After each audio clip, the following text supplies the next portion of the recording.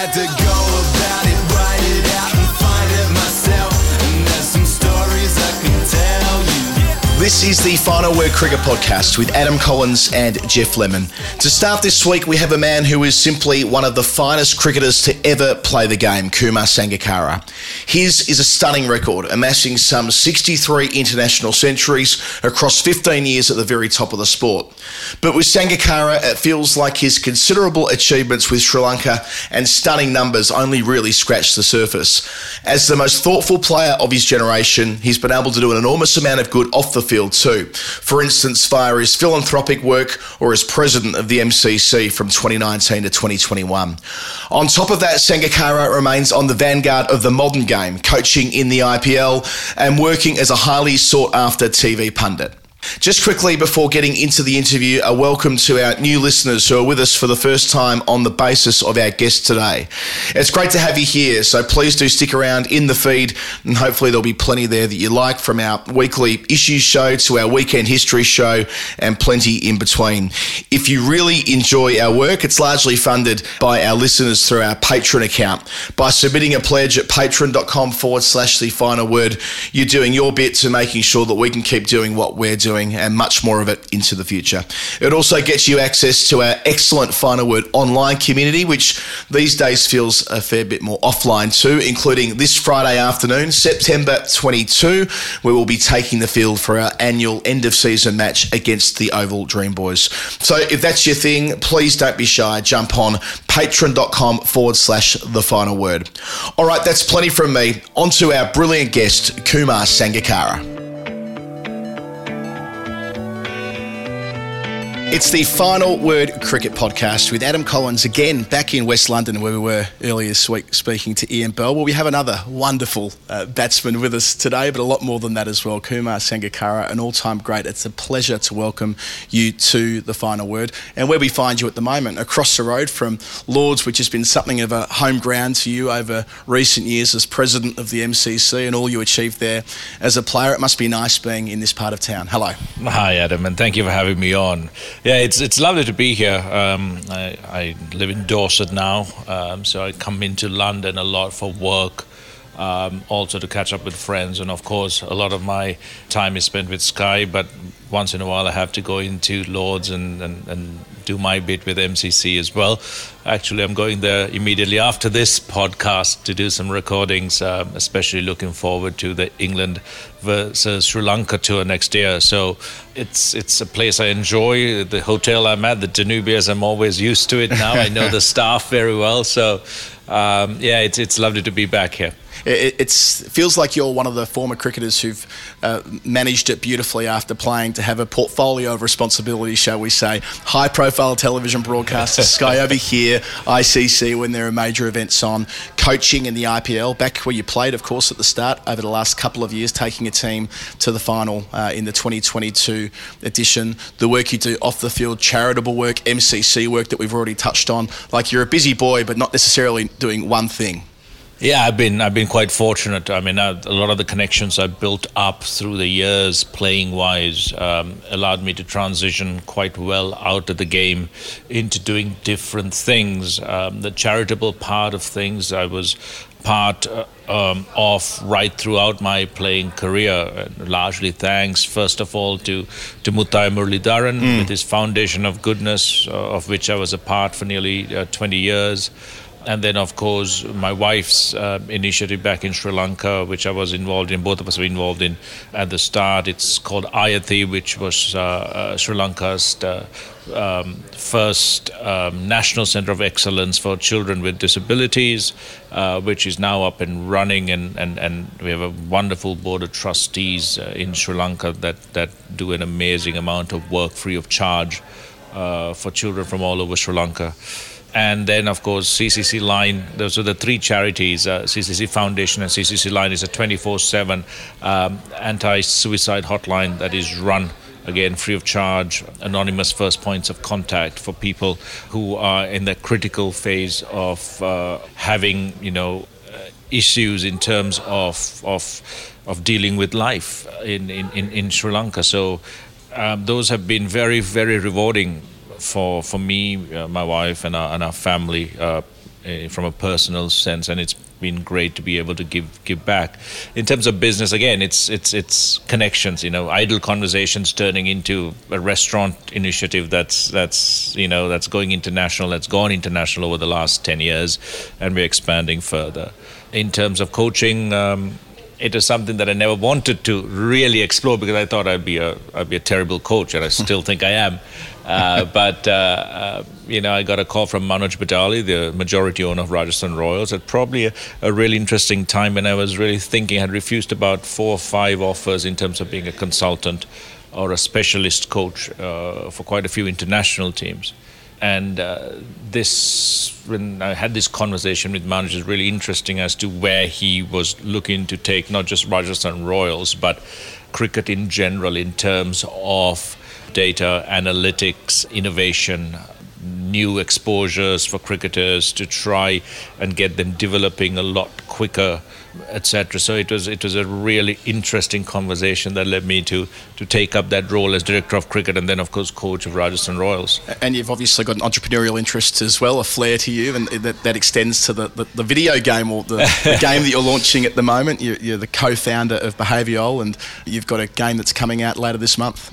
Yeah, Behavioural, it's again a conversation among friends that I've known for years and have done other investments with, and it was a chat about where is cricket heading and where is technology heading. We're talking about the metaverse and all of the new innovations coming along, and we wanted to see whether we could do something in terms of a cricket-based game that is palatable to the 1.67 plus billion fans that are there to really consume cricket in different ways. We wanted to democratize access. Not everyone can play the game at the highest levels, but then be able to play it on our platforms where they can live out their sporting dreams vicariously through the avatars that are in this game. So the game is called Meta 11.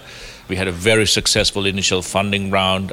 We have an amazing tech platform that's been built to host the game. The bones of the game is fantastic. We're launching later on at the end of September, and you can go to meta11.com. You can register for it. You can understand how the game is played, what it entails, because it's going to be fast, furious and fun. That's what we call it. That's what Ravi Shastri calls it, because we've got Ravi on board, and that's exactly what it is. It's free to play, it's fun, it's quick, and initially it'll start off with being able to predict the outcomes of and be a part of watching gamified viewing of the games, of the avatars playing. It'll then progress into where you can actually design and own your avatar. We want the fans to be really engaged in building this game with us, building new ideas, contributing their ideas in terms of how to build the game.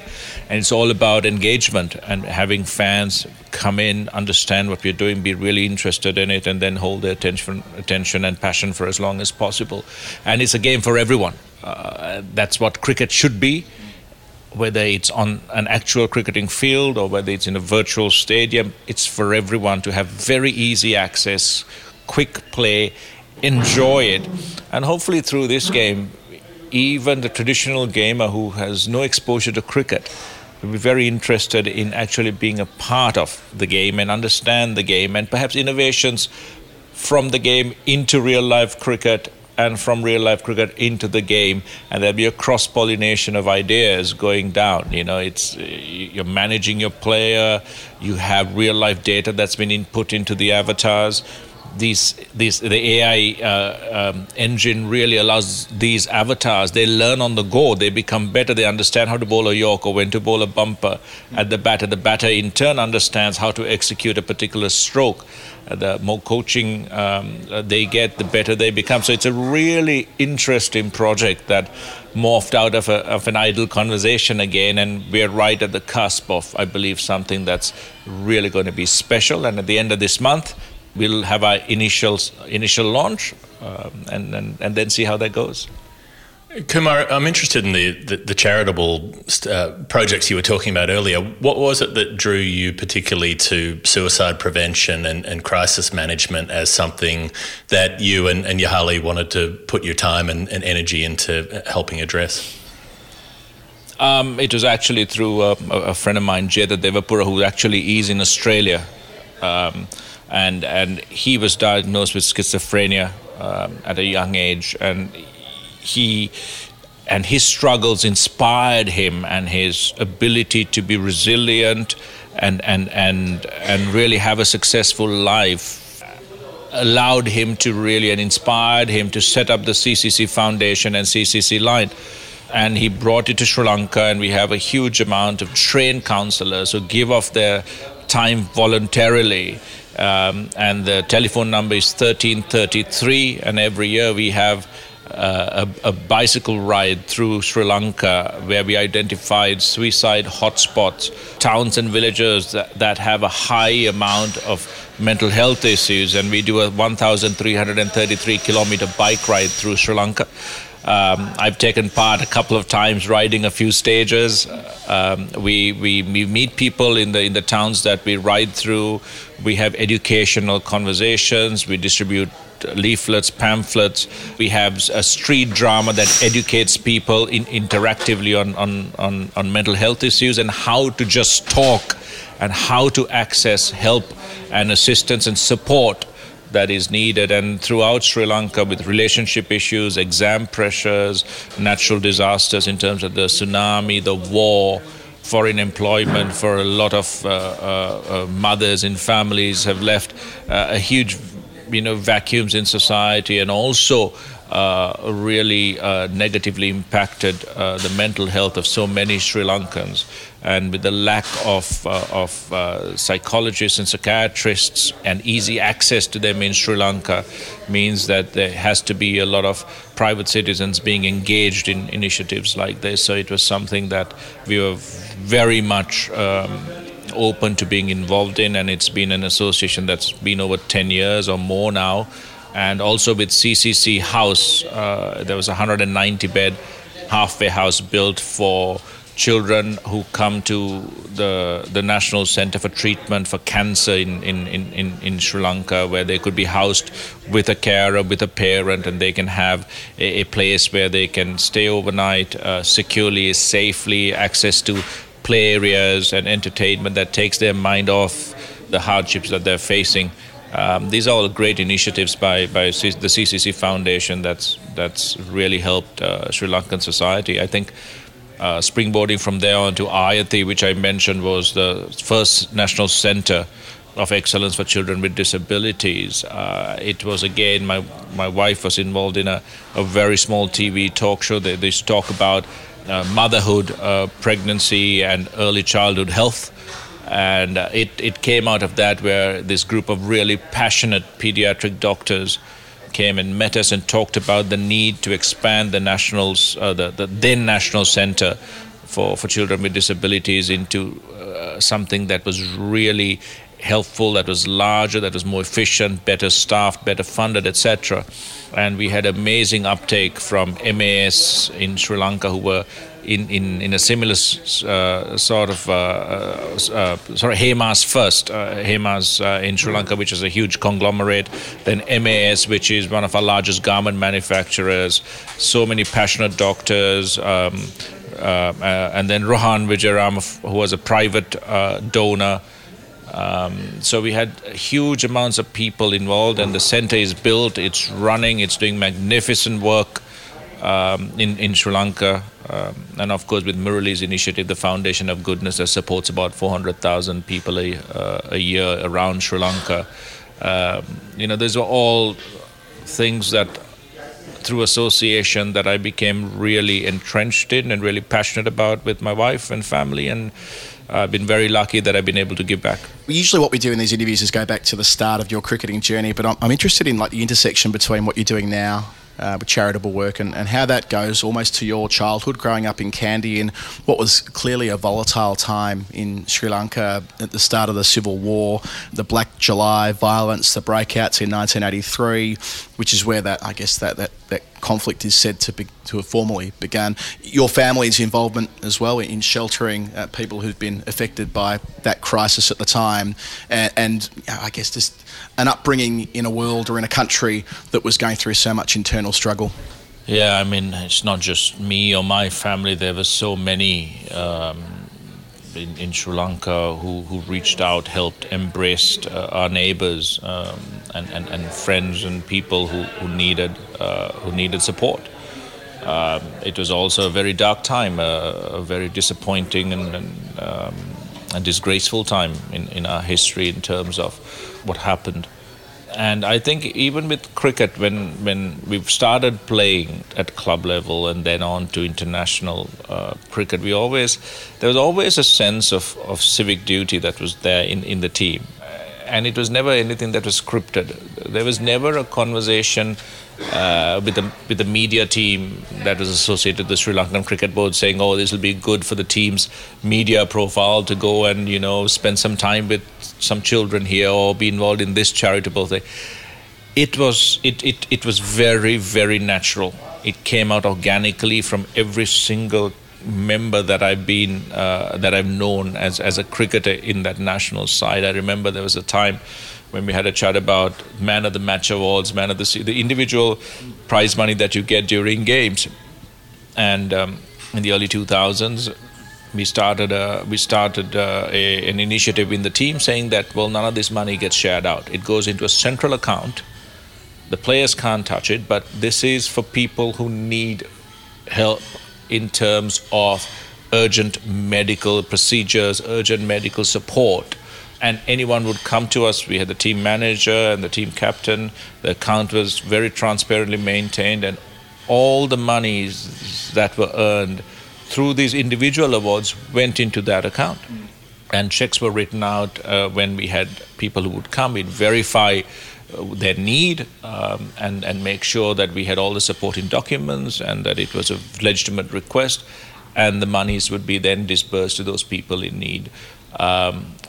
Individuals, their own foundations. Murali's one is the most significant. The amount of people that he's helped in Sri Lanka, disregarding ethnicity, caste, religion. Murali is Tamil. And he went through horrendous experiences in 1983. And his family too. But the way that he has looked at Sri Lanka as his country and the people as his own, in the same way that they embraced Murali throughout his cricketing career, has been so inspiring to see. He has done so much good work, not just in the hill countries, not just in the south, not just in the north and the east, but everywhere in Sri Lanka. With, of course, the assistance of Kushal Gunasekar, who was in all that. It's amazing work. So these were all things that I had around me. My parents on one side, who drove it home to us when we were growing up, that the need to help other people and be a part of initiatives that really gave back to society.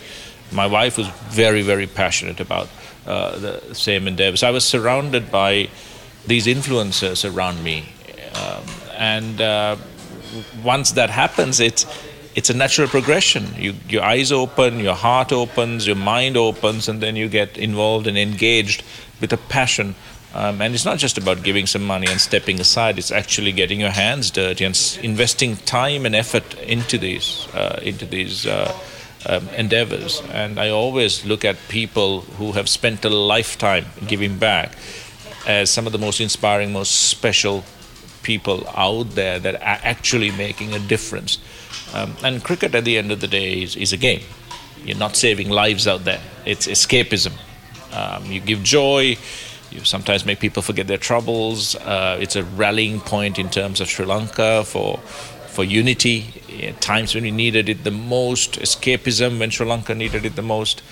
But being a Sri Lankan, it always came with that caveat that this is not just about you. It's about all the people who watch, support, love you. So you have a responsibility that if you are gaining something and advantaging from your career as a cricketer, it is because, of course, your talent is there, your ability is there, your hard work, sacrifice, all of that comes unsaid. But there is also that component of the public, that support, that come watch, that cheer, that ride the highs and lows with you. So you have to give back when they need something. So this was something that was amazing about Sri Lanka cricket, and I know that it still continues. I can call up the team at any time for any initiative, and they'll be some of the first to contribute, financially or time-wise or effort-wise. So it was a wonderful atmosphere and environment to be in when it came to these charitable initiatives. You mentioned learning that from your parents, seeing that example, and I guess the other things that you get from your parents and from your family is it seems like it's a very education-focused household. It's a very cultural household. You're singing in the choir, you're playing the violin. I don't know if this is true, but I read that your favourite subjects were English literature and classical studies, like Greek and Roman mythology, that sort of thing. So I'm interested in that, the storytelling of writing and of the ancient mythology. It's all about stories. And then when you get into sport, when you start playing a sport, we're the people who write about sport and talk about it, and we turn athletes into these heroic characters. We sort of put them at the middle of the myth. I wonder if that's something that occurred to you at any point, that you were starting to become somebody that people were telling stories about and writing stories about after having been reading the stories yourself. It's interesting when you put it that way. Yes, unfortunately I did sing in the choir.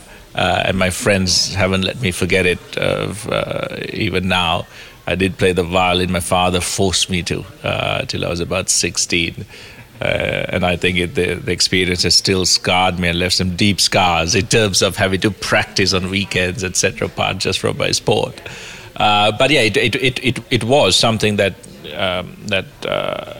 we were really pushed to do from both our parents. Read was one thing. My father would throw me a book on a Monday and say, well, I'm asking you questions on Friday.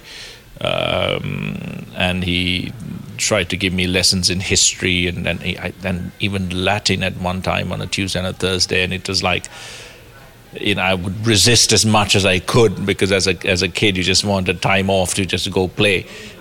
And not be forced to read all these books. But it became a habit that I really fell in love with. And you're right, I just studied English literature and Greek and Roman civilization for my A-levels in school.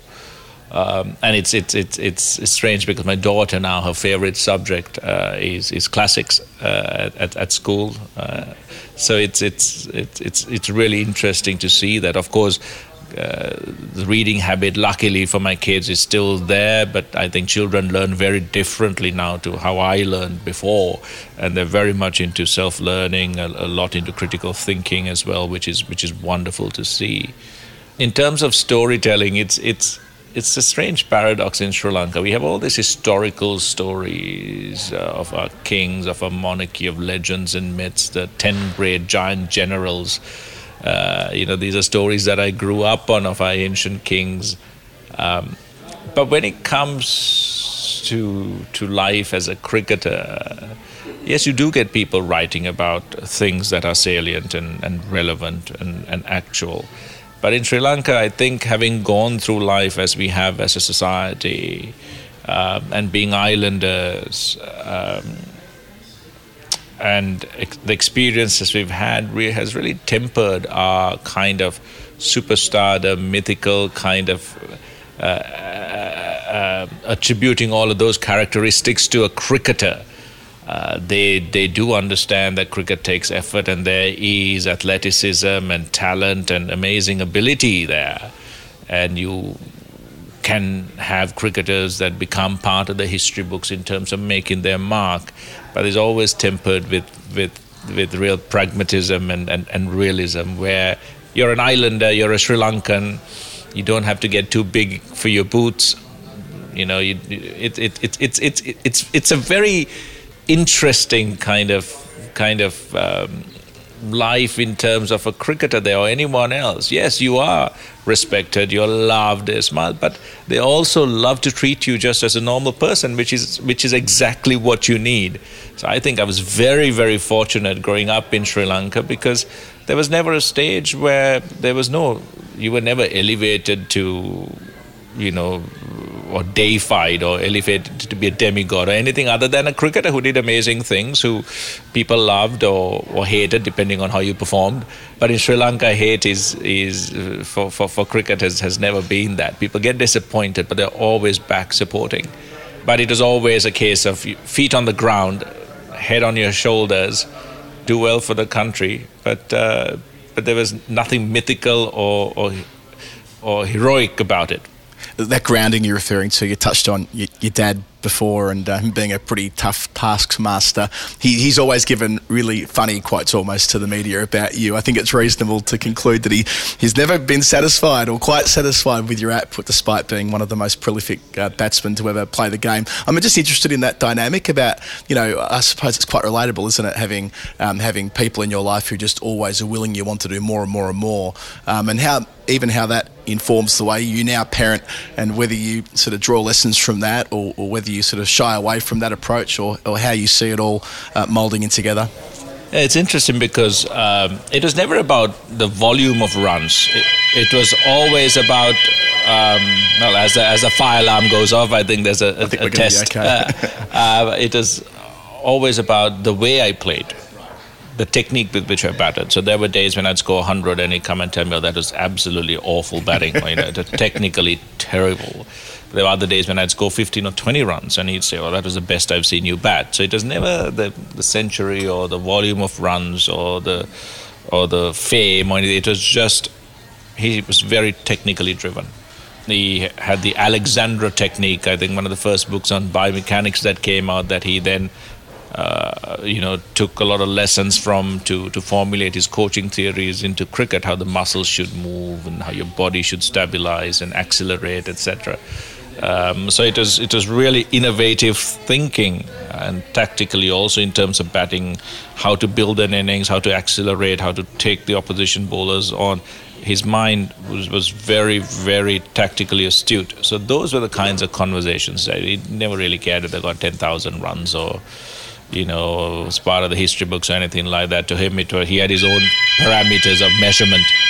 And as a parent now, for me, it's interesting because I take a step back. My children play hockey, both of them, and then they swim, and then they do athletics. And I'm not allowed to critique them on anything or talk about any of them from a coaching perspective, because I got to remind children, you played cricket only. We don't play cricket, so you don't know anything about the other sports.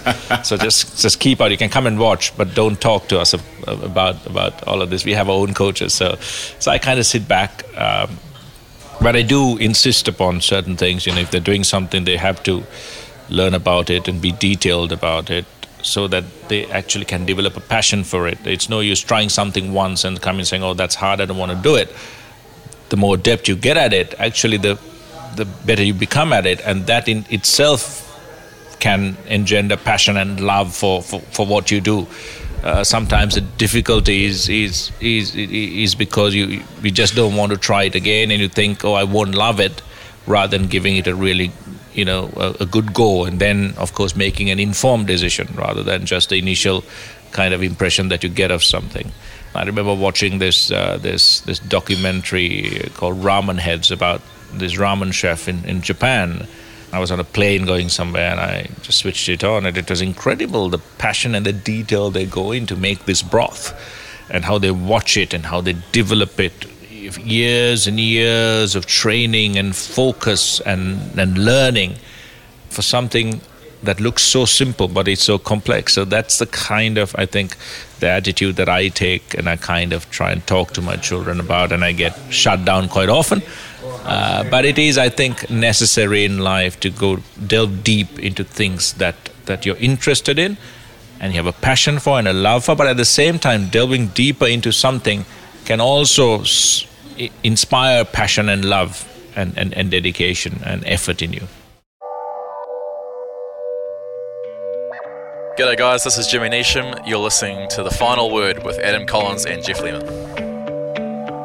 You debuted at 22 years old, young fella into that team at home in Gaul in 2000, and then soon after that you were in South Africa. You're keeping wicket at first, but by the time you get to South Africa, you're not. I'm interested in this innings at Centurion. You don't have the gloves, you're opening the batting after being made to follow on, and you nearly carry the bat. You're the last out. You made 98 and you're a couple of runs away from avoiding an innings defeat and making South Africa bat again. Was that a tough one to swallow, or was that something you were able to be pretty zen about in terms of getting so close to a few significant achievements and not quite ticking off any of them?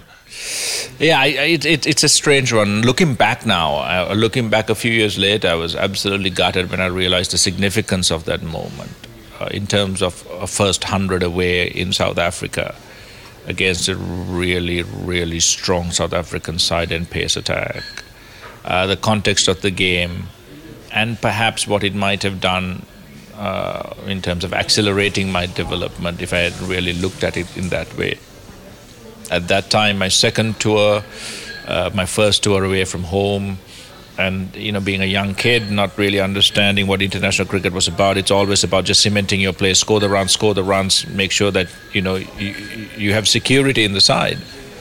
And I just come in and replaced Ramesh Kalvitarna. I think he was also on that tour to start with, and it was not easy because there were protests on the road when I replaced Ramesh Kalvitarna, saying who's this young upstart replacing this legend.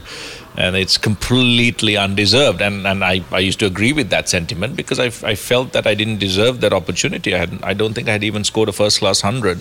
So someone saw that I had some talent and decided to, get me into this international side after a couple of years playing A-team cricket. And then I remember the most disappointing was that the ball pitched about 1.5 foot outside leg stump, and Peter Willey just raised the finger, probably because it was the last wicket and probably there was an early flight to catch. And it was Makaya Intini bowling at me, I still remember, and it would have been amazing to have scored my first 100 away from home, 98. The rest of it at that time was strange. Later on, it was all about doing your best for the side, at everything whatever the side needed. And it's strange. Initially, it's not selfishness. It's just sometimes that lack of security, that fear you have. What will happen if I don't score the runs? That kind of focuses you on just scoring runs, and sometimes just for yourself until you get into the stage where you're like, okay, now I've really got some runs behind me, and you're able to free your mind and understand what your actual role is. And it takes a bit of time to develop in a young kid, I think, always. And the environment in our dressing rooms are very different when I started to what it ended up in when I was playing. We were a lot more open and welcoming later on, and very attuned to the psychological and mental needs of players to have that security and comfort, irrespective of whether they failed or succeeded. So it was a very different time. With some guests on the show, we can go into great detail about all of their major achievements, but there's kind of no point just trying to do that with you because there are so many high marks. But I'm just interested in when you get on a roll there, you make your first international 100 against India, and from there, you really do start churning them out. The 230 against Pakistan in the Asian Test Championship final sounds like a pretty cool competition, right? That would never exist in days like today, a generation on or so. But that's the first of 11 Test double hundreds for you. Only Bradman with 12 made more. Some international cricketers never reach 200. They make loads of centuries but never make doubles. What do you think it is about your skill set combined with your personality that enabled you to reset after reaching three figures and push ahead and make it really count and go on to make 200 so often? What made you different on that front, do you think? I really don't know. I haven't actually thought about it in that sense. I had my own personal targets. Initially, I used to think 20 international hundreds. You need to make at least 20 international test hundreds to be counted as good. And once you get to that, you see others pushing, you go, all right, forget 20, let's get to 30, then let's get to 40. That's how you kind of keep moving that benchmark, where consistency is never static in my mind. It's always upwardly mobile. So you have to keep getting better to be consistent, to be at the same level, because others are pushing and moving ahead, and you got to stay ahead. I was pretty obsessive with my training, pretty detailed in how I trained with my batting. As in just hours in the nets? Was it time you spent, or was it technical stuff? Technical stuff mostly. I spent a lot of time in the nets when I had to. If I didn't, I wouldn't. If I needed 10 minutes, I'd take 10 minutes. If I needed 3 hours, I'll take 3 hours. So I was pretty detailed about. I changed. I throughout my career, I changed my grip. I've changed my stance. I've changed the width of my feet. I've changed my back lift. I've changed my initial movement. I've changed every single thing possibly that I could. Of course, I used to think when I could change it, because I know something could go wrong. So I would change knowing where I started from, so I could come back to it. There was a reason why. I would always say, why am I changing this? What is it going to do? Is it going to get a little bit more time? Is it going to keep my head still? Is it going to get me into better positions? Is it going to give me more power? What is it that I'm doing with this? And if I could answer it really logically, and then I try it out in the nets and I go, oh, it's working, all right, then I would just train that into my muscle memory. So, and that's the time I would spend a lot of time in the nets, just grooving something new. And practice would always be challenging. It does never throw me a half volley, but test me out. Tom Moody, Trevor Penny, we had Trevor Bayliss, all of these coaches coming in, and all of them are about, you got to be challenged. You got to work hard. You got to get into that mental state of being able to deliver consistent. It was amazing working with these with these coaches. And then I had my Sunil Fernando, who was my junior coach, who'd always I would go back to throughout my international career for a couple of hours on a weekend when I was in Kandy, and he'd run through my basics all over again. So I had this really good advanced coaching and this rechecking and of my initial technique from two different perspectives, and I thought that was really important to me. In terms of resetting after reaching the three figures, it's basically a very simple system of doing it. I get to 100. After that, I just don't look at a scoreboard. I just keep batting, and probably if I bat half an hour, I might take a glance at the scoreboard to understand where I am. And if I'm close to a 150, I would then think, all right, I'm going to accelerate here, and then pick a couple of bowlers, accelerate, and then just keep batting again without looking at the scoreboard. Look up again, understand where I am, and then make a decision. I'm going to accelerate, or I have to absorb pressure here. What does the side need? All of these things would play into that decision. But for some reason, I always found the initial 100, get into that three figures first, the more difficult thing than getting from 100 to a 200. And the second part was almost like an automatic pilot. And I just had a method that worked, and I didn't try to question it too much or alter it too much. I just worked on technique, and I knew that if I got to 100, making that second 100 was a process that I was very comfortable with. There must be a point when you're, say, putting a partnership together of 624 with Mahela Jayawardene, which is still the record. I mean, you've got a couple in the top 5 biggest partnerships ever. There must be a point where you're just sort of in a trance. You're not even really there anymore. You have become batting, and the person has almost ceased to exist. Yeah, I think so. I mean, I remember that we were 14 for 2. Dale Steyn bowled me off a no ball, and Mahela joined me, and then we just started batting. We got through that first evening, came back the next day and just batted. And I remember for a session and a half, we were talking very much cricket-oriented things out in the middle, talking about what are they trying to do, what do we have. And as the partnership progressed, after about the second session together, we were, I think, on automatic pilot. It was just about talking everything other than cricket after that, till we finished the partnership, till I nicked behind, I think, of Andrew Hall. But we did have, chats in the middle about what are they trying to do, or how are we going to hit a boundary here, or what are we going to do. And then I think once we came close to that 500 mark, and we were thinking about the biggest partnership at that time, the world record, which is Roshan Mahanam and Sanjay Surya, we were like, oh my God, we're really close to something here. And then going past it was amazing. And I think that was probably the only time that, like, 50, 60 runs in between those two, before that mark, and then getting beyond it was probably the only time we actually took stock of where we were. And the rest of the time was just bat and bat. enough time to develop the entire business plan for Ministry of Crab. I mean, you and Mihaela eventually go into that successful business together, but that relationship, you know, the other day when we were talking to Ian Bell, we spoke of someone being forever linked to one shot, in his case the cover drive. It's to be ever linked with one other player, Mihaela, and you'll always be discussed in the same, like almost like a couplet, right? Owing to the time you played together, the big partnerships, the leadership axis that you form when you're his vice captain and then when you're taking over as captain in 2009 and beyond. Just talk us through a relationship like that when it's a bond that extends to in the middle, off the field, and how, in all probability, endure to two old men. Yeah, it's strange. We're quite different. He's very, very detailed. He's very organised. I'm detailed, but I'm not in an organised way. If you like take cricket coffins and you compare it, that's probably the mine was in complete disarray all the time. Everything just strewn around. I knew where everything was, but it was not. You know, this glove goes here, this one goes there. Yes. Mihaela's was the opposite. And there were a few in our dressing room. It was very, very neat, very organised. Everything had its place, all of that. But we were very similar in the way we thought about cricket. We thought about the evolution of the game in Sri Lanka, what it meant. We didn't agree on everything. We actually disagreed a lot, and you'd have these massive arguments. But that really helped us really kind of sound ideas off each other and have a debate, a really robust, really strong debate, arguments.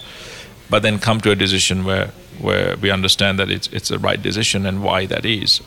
And then being able to support him as vice captain in terms of managing things that he didn't need to be bothered with in the team. You know, when you have a leadership group, if you take England right now in terms of Josh Butler, captain of the white ball team, Stokes, and here Moeen Ali, Joe Root, who disseminate that philosophy through the team and get everyone aligned as to what's happening, because a captain can't be the only person driving that through the entire squad. And that's what we had in terms of understanding, okay, this is what needed to happen with the rest of the team to ensure that Mihaela as captain had the freedom to go and the time to go and do what he really needed to do.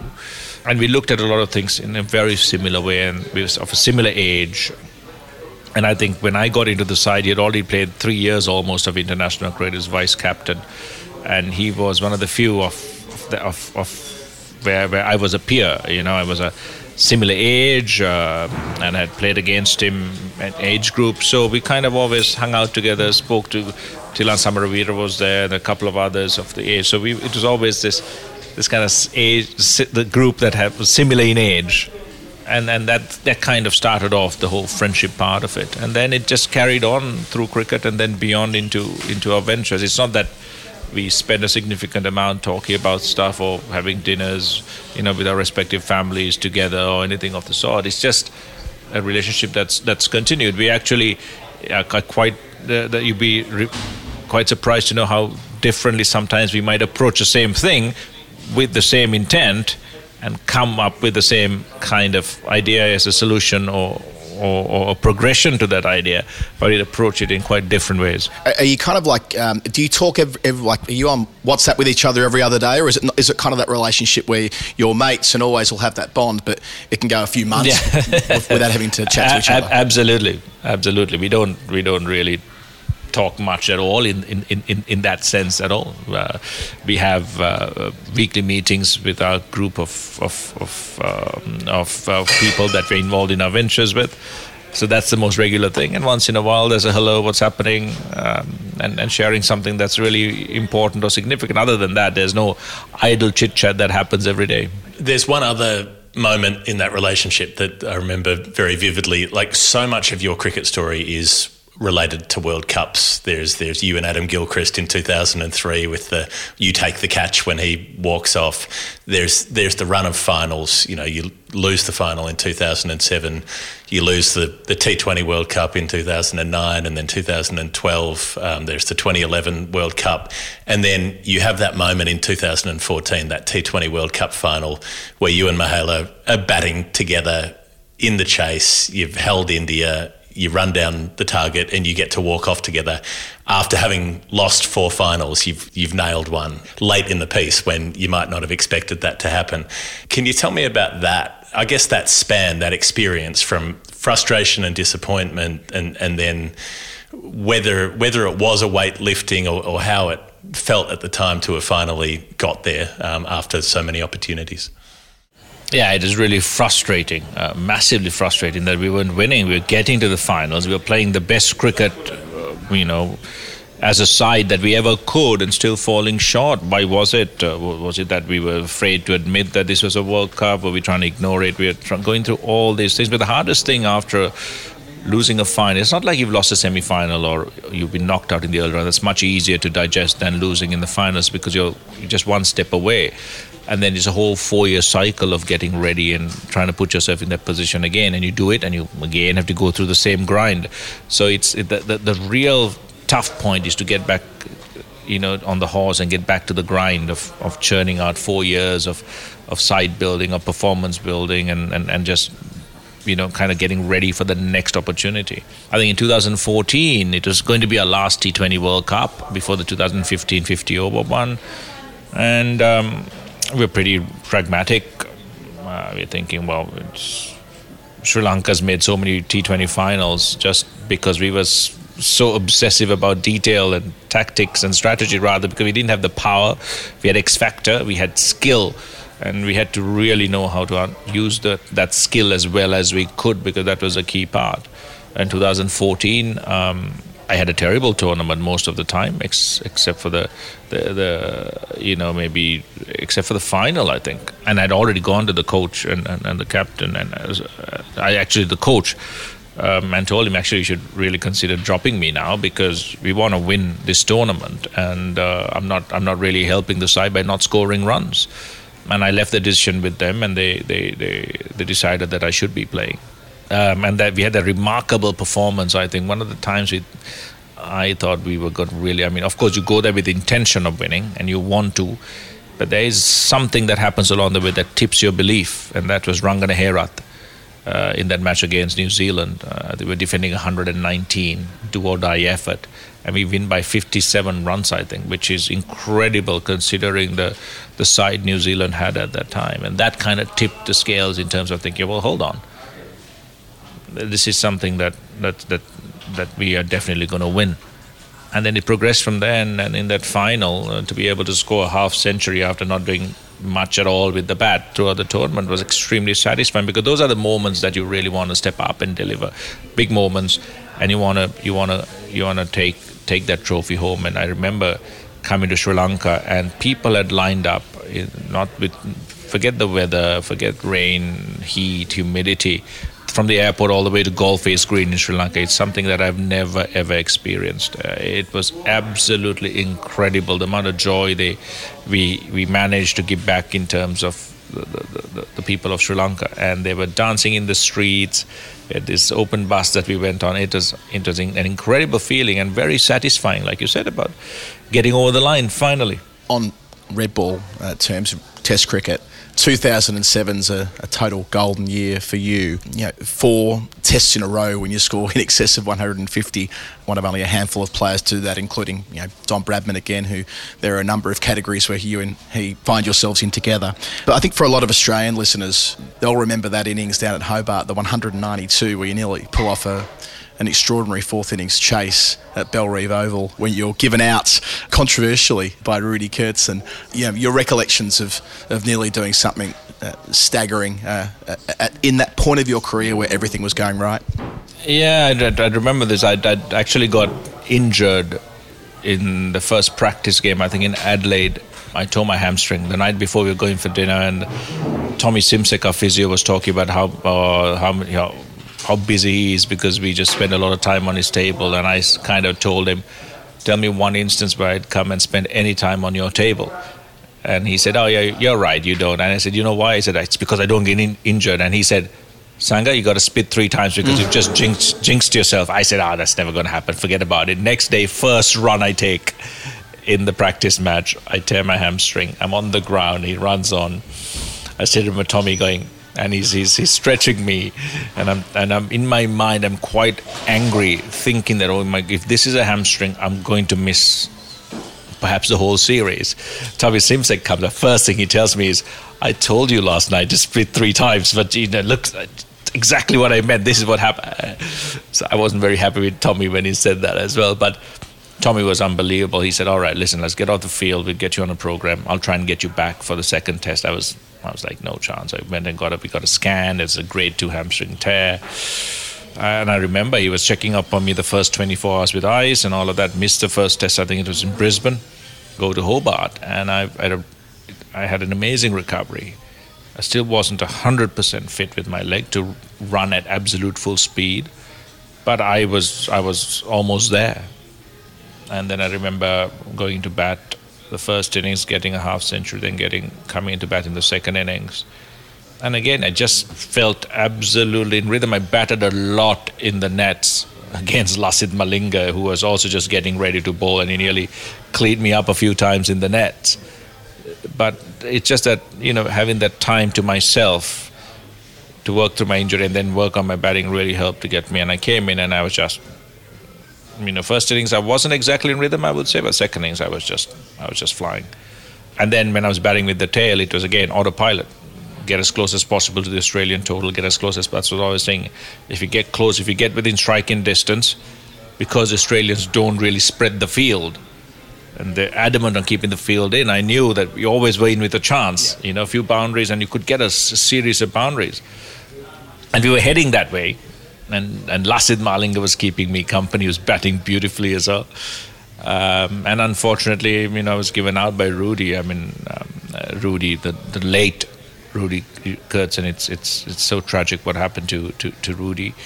But and after he gave me out, I remember I was at I think the casino in that's where the hotel was. It's a casino. I forget what the name of the place. It's got these red carpeted rooms and all. I can see it. I've been there, but I can't tell you what it's called. Yeah. So every time we played West Point. Yeah. West Point. Yes. So that's where the team always stayed. And there was a casino at the bottom, I think, a small one, and then you had the rooms attached to this. So I was at the bar there having a drink, and Rudy walks in.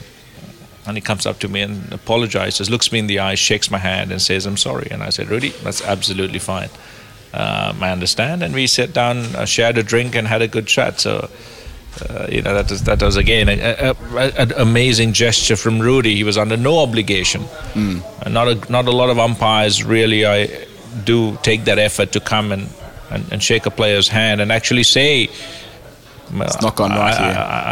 I might have got it wrong. Yeah. And that was amazing. So I just remember sitting down and having a chat with him. 2009 in Pakistan, you go through that ordeal of the attack on the Sri Lankan bus, and then it seems really symbolically important that you make a point of going back in 2020 with the MCC tour. How does that memory what's your relationship with that memory now, and what was it like in the lead up to heading back there to complete a circle, as it were? Yeah, I think looking back and even immediately after that attack, I love touring Pakistan. I think the Pakistani people are amazing, so hospitable, so welcoming, and I've never felt threatened or in danger there. You can talk about security failings and et cetera, on that tour, and which there were quite a few of, not just from the side of the Pakistan board, but majorly from ours as well at the time. But that's life, I come from a country at that time that people were going through much more, and you kind of put it into perspective. It was a really bad experience. We were lucky that no one really died or was much more extensively injured. Tilan Samaravira was pretty badly hurt. A few of us were hurt with shrapnel and etc. But it was never going to be something that put me off Pakistan as a cricketing nation, as such a hospitable people, and to be able to go back with MCC and help bring cricket back, because all countries need to be strong at home and to have cricket at home, and it was important and imperative that Pakistan had that same opportunity after what happened in 2009, and to be able to do that and promote cricket and be able to go and play and go to the Liberty Roundabout and revisit all of that it was not cathartic at all in terms of I never had nerves or I never felt anxiety or anything of the sort. It was about going back and playing cricket in a country that loves the sport. Kumar, you're a very busy man. You're due across the road. Now, as Jeff and I tend to do, we've prepared quite a lengthy interview here. So I think what might be prudent is if we hit stop here, and thank you for your time today, and we pick up this conversation for part 2 at some point in the future. How's that sound? I think that's brilliant. I'm sorry that I do have to go, but I have an appointment at Lord's that I need to keep. But it's been brilliant. Thank you so much, and definitely I look forward to the next time that we continue this and do, as you say, part 2. Thank you. It's been brilliant. We'll talk again soon. Thank you very much. It's the final word with Adam Collins and Jeff Lemon. Thanks again to Kumar Sangakkara, not only for making time late last week in his very busy schedule in the middle of a series with Sky and so on, but also for agreeing to contribute to part 2 of this discussion around his life in the game, and what a great story it is. You would have heard there with those long, articulate answers that he's got a lot to say. So it'll be great to do it all again with him for part 2 at some stage. I reckon that's likely to be early in 2024. As I mentioned off the top of the show, we're making more and more podcasts at the moment, and that's all possible due to the fantastic people who support us on Patreon. Patreon.com/The Final Word. Get a pledge in, become not only part of the fun, but part of the backbone of The Final Word, allowing us to do more and more as the months and years transpire. And I think that's just about enough. So I'll say goodbye. Thank you for listening. This has been The Final Word. Adam Collins, Jeff Lemon, Kumar Sangakkara. There's a lot more coming up this week, as is always the case. There'll be a weekly show dropping midweek. We've got another interview later in the week, story time, as we all build up towards the Men's World Cup, which starts in just 2.5 weeks from now. All right, bye for now. I had to go